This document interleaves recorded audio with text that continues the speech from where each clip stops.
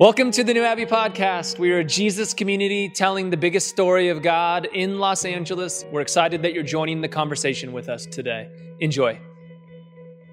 At New Abbey, we believe in conversation because we believe that God is speaking through all of us, not just the people on stage. And so with that, I want you to find 3 or 4 people around you to have a conversation with. And we have a light conversation. If you have kids, you can decide if they can be in the room for this. Is who gave you the sex talk and what did they say? Enjoy.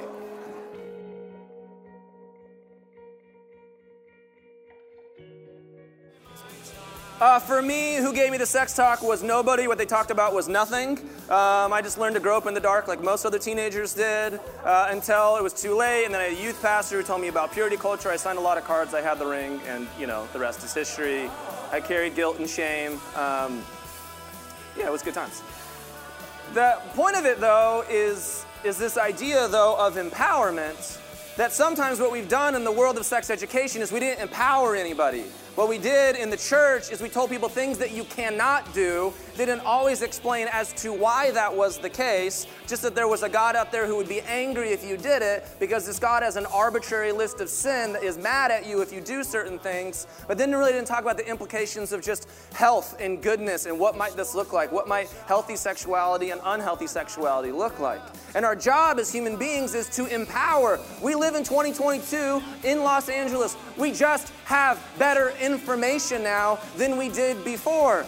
A few years back, my wife had bought all these books on sex because we were going to begin to talk to our oldest kid who just turned 9 about sex. And we were leaving for vacation one day. She's like, hey, have you seen these books around that I buy? I said, no, they're probably on my bookshelf. We'll talk about it later. We get back from vacation and my nephew who's watching my kids says, what is your problem? Why did you leave those books out for Caden to read? I'm like, what? Apparently while you've been on vacation, he's been reading them every night and badgering me about sex questions. Our job is done here. Amazing. So we're in the car heading to the beach, and out of nowhere, Caden says, just so you know, I know how babies are made now. I said, oh, well, tell me more. He says, well, you need a sperm and you need an egg, and so a penis has a sperm and an egg comes in a vagina, right? And so a penis goes into a vagina, and that's how babies are made. And I said, that is accurate. I said that I would never lie to you. Then my middle son was a little bit more curious. If there's kids in the room, I told you it's your choice to leave them in the room. So I will take no responsibility for what's going on from here. Then my middle son says to me, so wait a minute, you put your penis in mom's vagina? Then a few months later, Grandpa and Grandma were in town. Grandpa, being a conservative Baptist pastor from Wisconsin, and I say to my oldest kid, oh my gosh, why are you so handsome? Because God made you that way? He says, God didn't make me that way. You made me when you put your penis in mom's vagina.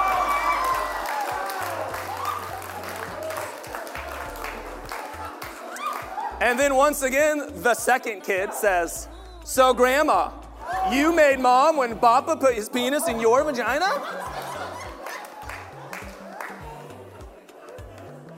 Welcome to New Abbey on a Sunday morning.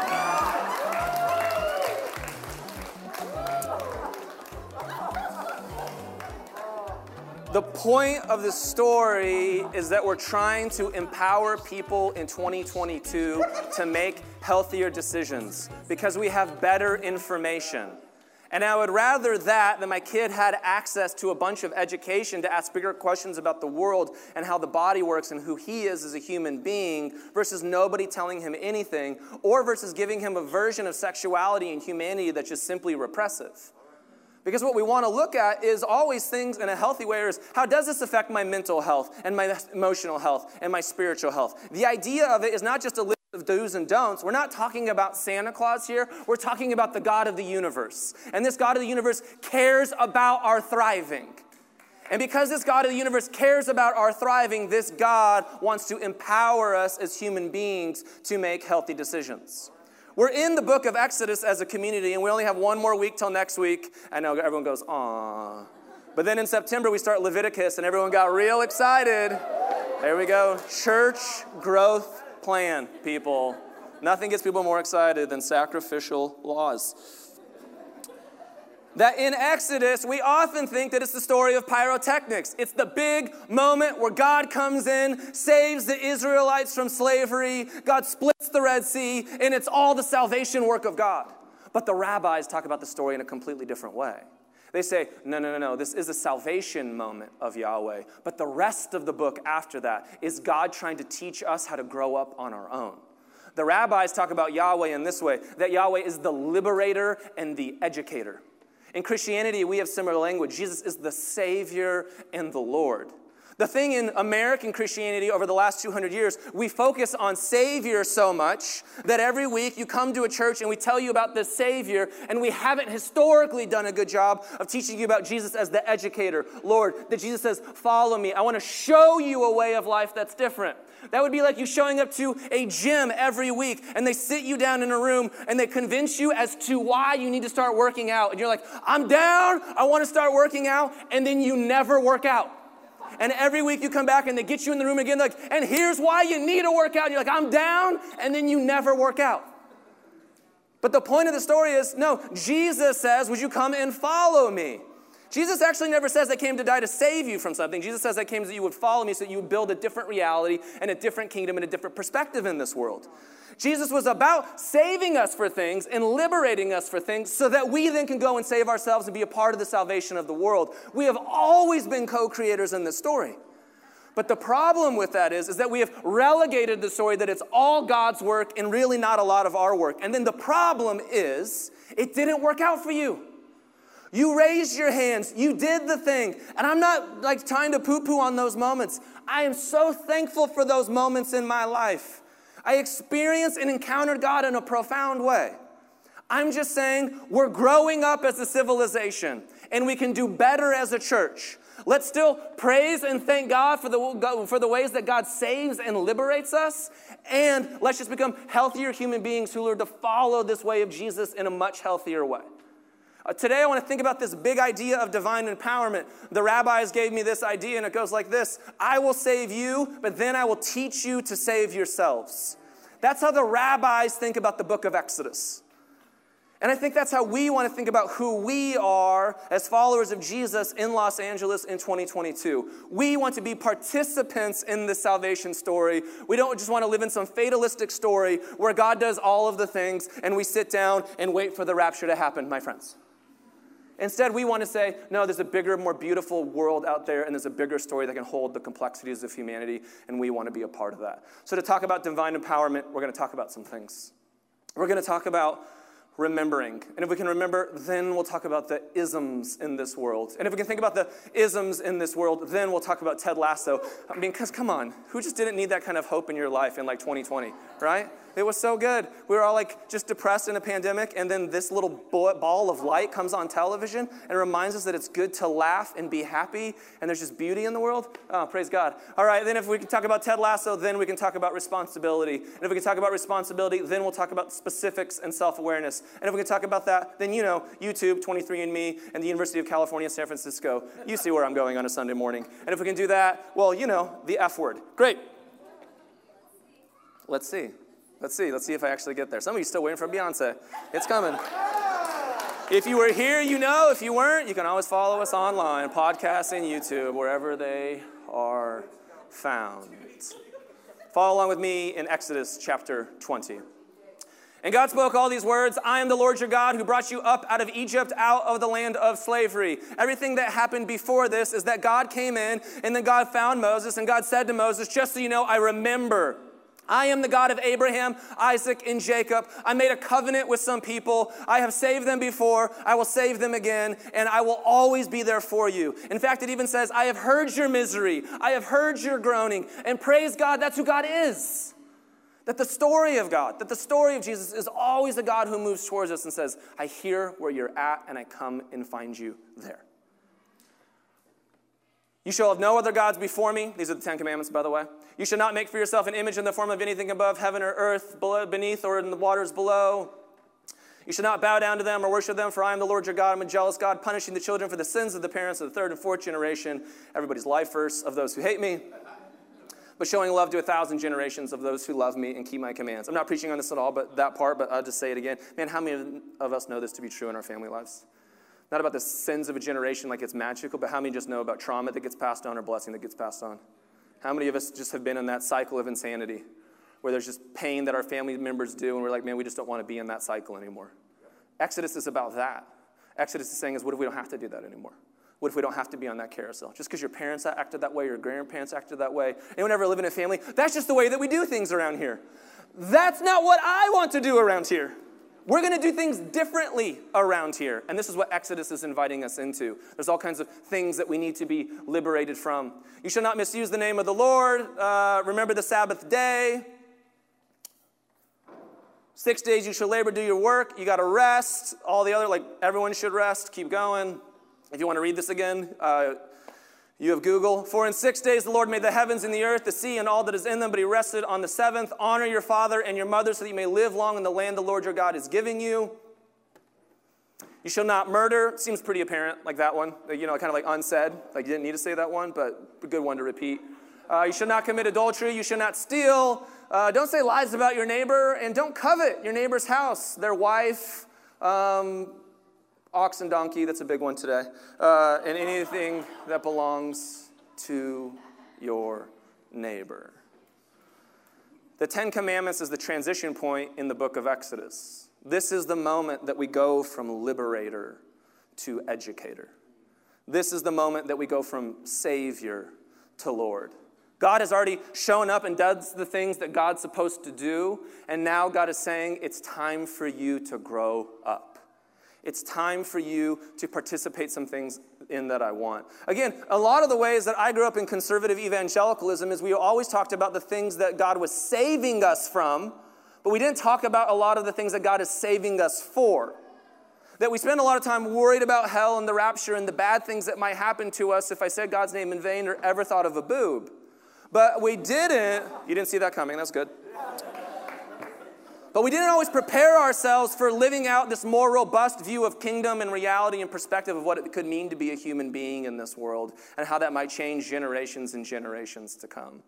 And so not only Moses in this mountain, but the entire people of God are at the mountain and they're hearing this revelation from God about what God has for them, about how they might live into their lives in a bigger and more beautiful way. And so the first thing I want to think about is just simply this idea of remembering. That remembering is a powerful tool in our lives as people of faith because it's easy to forget. There's a priest that used to live in Pasadena, and he would always say this phrase that church gathering, church services are simply about reversing the amnesia of the world. Because we easily forget.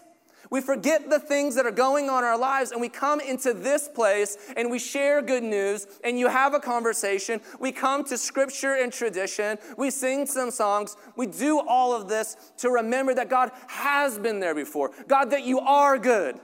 That you are good, that you are good. And sometimes I forget that reality, but I need that reality in my life because at times there are isms that feel bigger than me.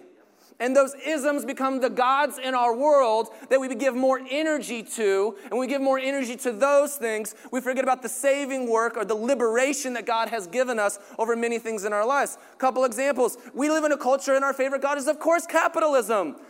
And I'm not even here, it's not all good or bad. That's not the point. Capitalism is a functional tool because you don't want to trade seashells to go to Trader Joe's. And yet it's an oppressive tool because it doesn't always work out the same for everybody. And so it's just a tool. But sometimes we make this tool a god in its own way. Racism is a god that has been used by people in this country to control others, to say that some are better than others.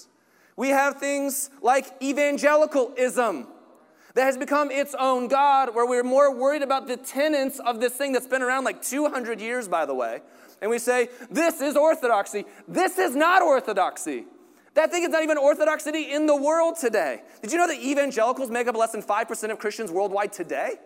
And less than like 1% of Christians worldwide in the history of humanity? And I'm not here to poo-poo on evangelicalism. All that I'm saying is it's a very modern interpretation of Scripture. It's a very modern interpretation of theology and Jesus. And sometimes we put that thing on a pedestal above God. We say, this is the thing that you need to follow instead of following the way of God. All of these things can be helpful. There are parts of evangelicalism that can be helpful. There are parts of capitalism that can be helpful. There's nothing about racism that can be helpful, by the way. Just clear that one up in case you want to come back to one later. There's many isms that they're there because they're tools, and there are many isms that they're there and they're just oppressive. And it's our job to responsibly look at those and say, oh, but that's not the goal. The goal was never to be Democrat or Republican. The goal was to follow a way of Jesus that transforms and heals the rest of the world. I love this phrase about Jesus, that wherever Jesus went, he spread the good news and he healed everybody, is what the Gospel of Matthew says. Who doesn't want that version of Jesus? That wherever he went, he left them better than he found them. That sounds like a way of life that I want to be a part. If these isms over here do not leave people better than they found them, you don't have to participate with them. Or you can be revolutionary against them, you can work against them, and we can create a better world together. Those are the things that we're about. So if we're going to remember, there's some things that we want to participate in. And some of these things are things that we left behind when you've been deconstructing or figuring out what's next in your life, but there's still good things to pick back up. Gratitude is a great thing to always have with you.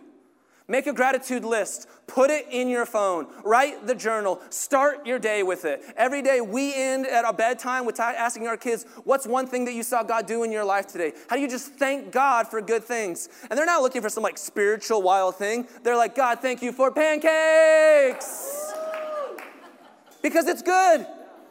Because we had the ability to have pancakes today. And that gratitude helps me remember that the world is a better place than sometimes that I think that it is. And that God is a part of the goodness of it, because that's the thing that God put into the fabric of the universe. We've been telling the story too long that the story was bad news.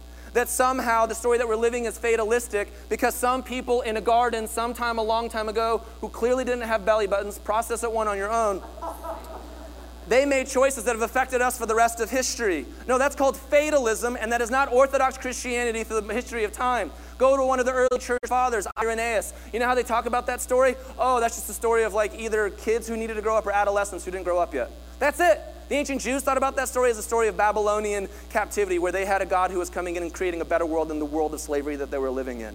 We have all these other current contemporary versions of that story that leave us feeling like there's some fatalistic version of life in which there's always something wrong with us, in which we are somehow inherently bad.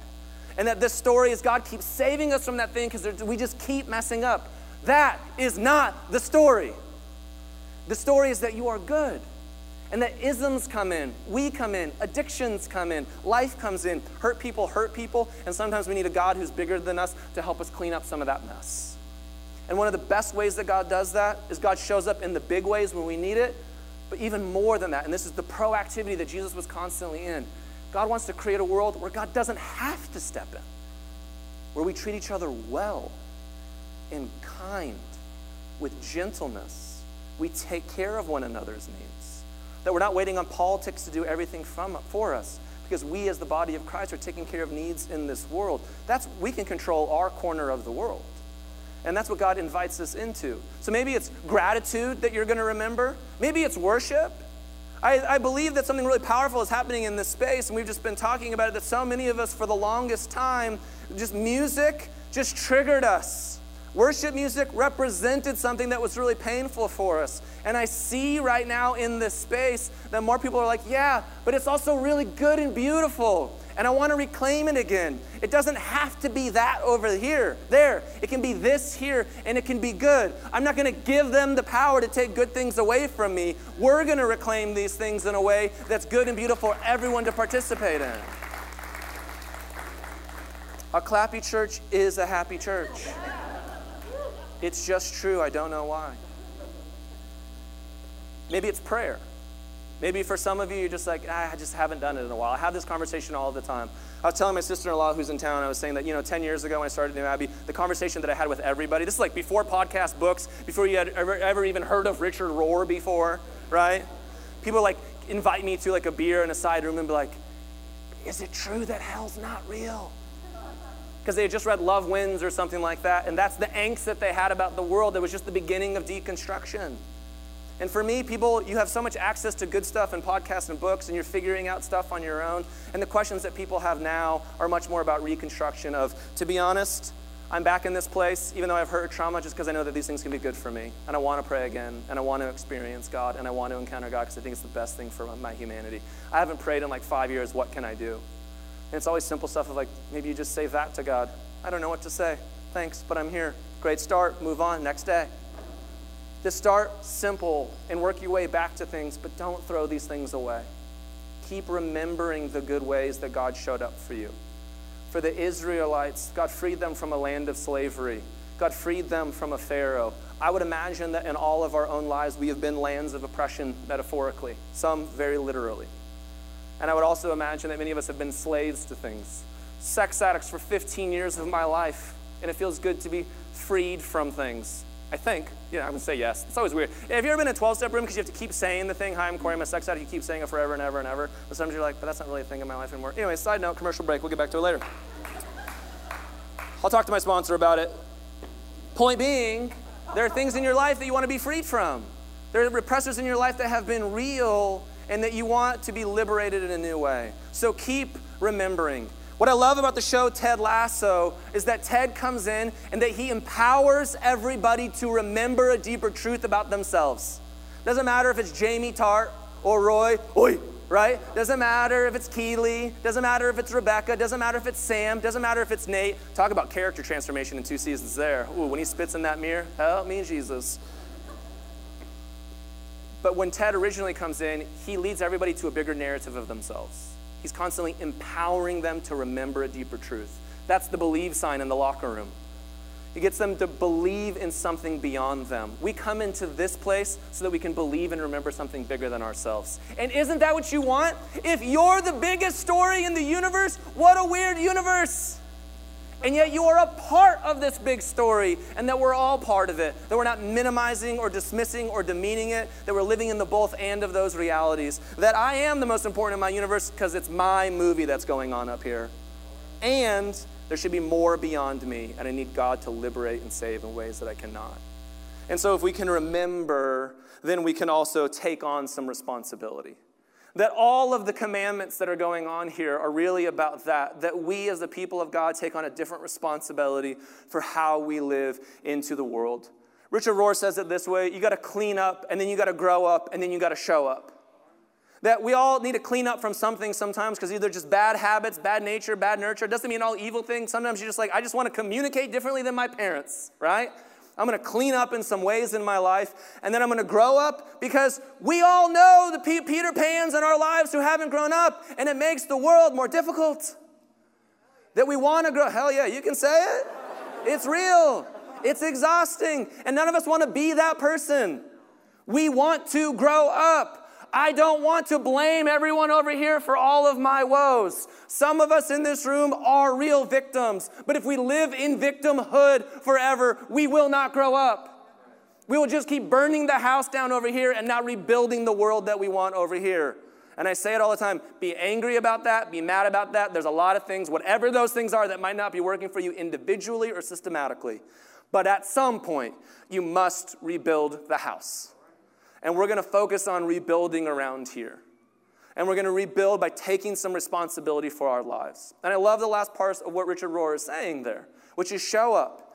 Sometimes when we spend all of our time cleaning up and we're not growing up, we miss our lives because we haven't showed up. It's the old school saying, you might not be sleeping, but you're not awake. And we want to live in a way in which we're awake, in which we get to take in the goodness of life. And it's not all sexy. Life is not The Bachelor or Bachelorette, people. You are not, I know, it was disappointing. I know we want to be on helicopters at the top of a mountain at a 5-star restaurant. And I say this in here all the time. Some of the sexiest parts of my marriage after 16 years is just going to Trader Joe's in the middle of the day when all of the kids are at school. Amen. But what that represents is a lot of commitment, a lot of repair, a lot of health, a lot of intimacy. And that creates space to go to Trader Joe's on a Tuesday when all the kids are at school. And that's what we want. We want to take responsibility for our lives so that we can actually get the things that we want. We want to show up to the lives that we have here. You can't have it all, and you can't have it all at once. So we're going to pick some things now. And so the way that you do that is you get into specifics. Pick one thing, one area of your life that you want to clean up, grow up, or show up into. Doesn't have to be exhaustive. You don't need a list of 10 things. We've all made the list of 10 things in January, and by January 3rd, we're like, I forgot, right? Or January 21st happens. Or in January 2021, you made all this list going into the new year. We're like, 2020, that year's over, we got new things. And then there was an insurrection, and we're like, all right, 2022, here we come. So, you get it. Sometimes life gets in your way, but you got to make some choices to keep showing up and to cleaning up and to growing up so that you can be present for your actual life. And when you get into some specifics, then you'll also get into some self-awareness. Self-awareness happens in multiple ways. And this is part of what's going on in this 10 Commandments list. It's asking you to take responsibility, and then there's a communal awareness of what's going on here. Sometimes the fundamentalism of liberalism right now, which many of us participate in, right? I've spent years knocking on conservatism, and I'm tired of it, right? Now I'm tired of my own people, right? You can clap for that. Because sometimes in the fundamentalism of liberalism at the moment, I completely forgot where I was going with that, to be honest. I had like a really good point there. And then liberalism, fundamentalism, what are we doing there? Awareness. Self-awareness. Thank you. Thank God for people. And that's my point, is that we need other people in our lives. That's actually my point. Yes. We become so focused on me and what I need that we forget about everybody else. And sometimes there's powerful lessons to be learned over here, like showing up for other people, right? If you want service or to build an army, go to some conservatives. They're going to show up for you. If you want some of that in the liberal world, be like, nah, I'm good. And I think there's an opportunity for us to grow up there. Part of the reason for that is that we need to spend time on self-care and healing, but then we also need to spend some time on self-awareness and showing up to some things. And when we do both of those things, our lives are going to be better. And we do that because we invite other people into our lives. We do that because we live in a rigorous and robust community where we have healthy and good relationships, and other people have the ability to speak into our lives, and we have the ability to speak into their lives. So that now, remembering is just not on me, right? Remembering is now a corporate thing in which we do it together, and we're reminded at times in this world of self-awareness, that I need other people's help, and there's a bigger story out there that's beyond me. There's a woman who wrote a book. Her name's Esther Wojcicki, and she has 3 daughters. And her daughters are the CEO of YouTube, the CEO and founder of 23andMe, and the other is a lead pediatric doctor at the University of California, San Francisco. I would like to say she did a good job. And she writes a book, How to Raise Successful Kids, and she admits it in there. She's like, to be honest, I was just kind of like a grumpy Jewish mom, but here's what I taught them.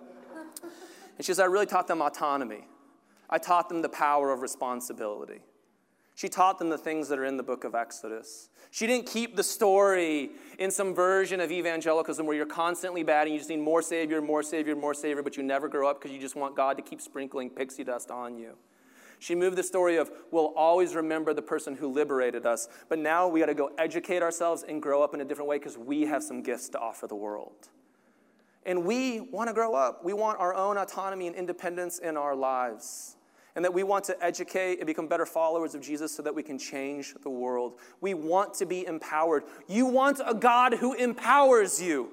You don't want a God who has like a weird ego and it's just like, worship me.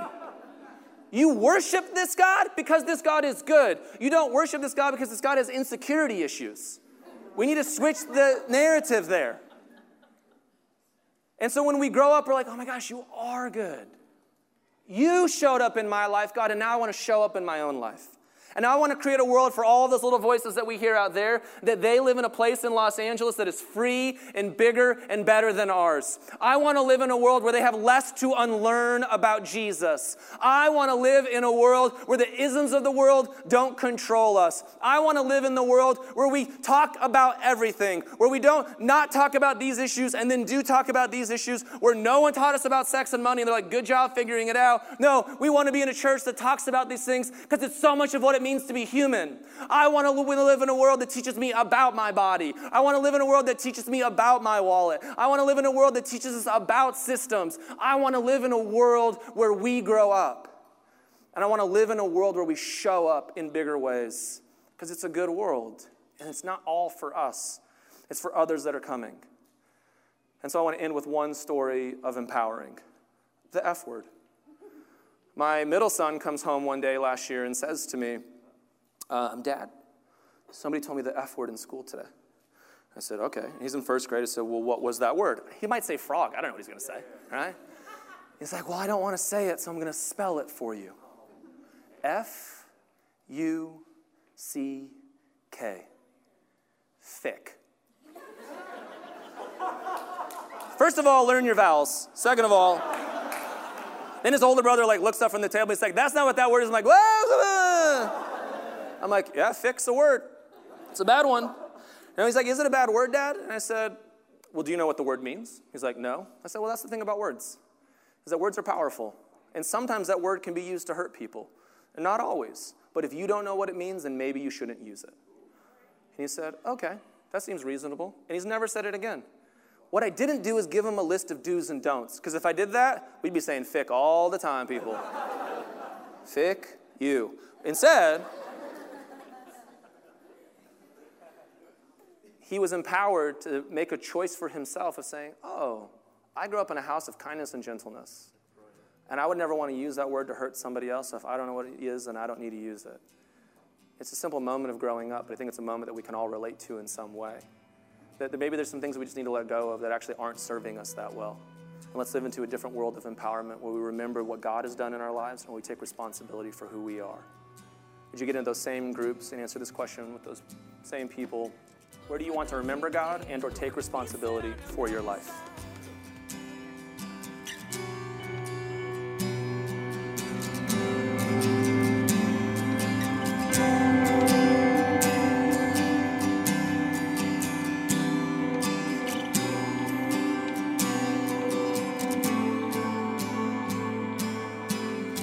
Thanks for listening to the New Abbey podcast. For more information, visit us on the web at www.newabbey.org.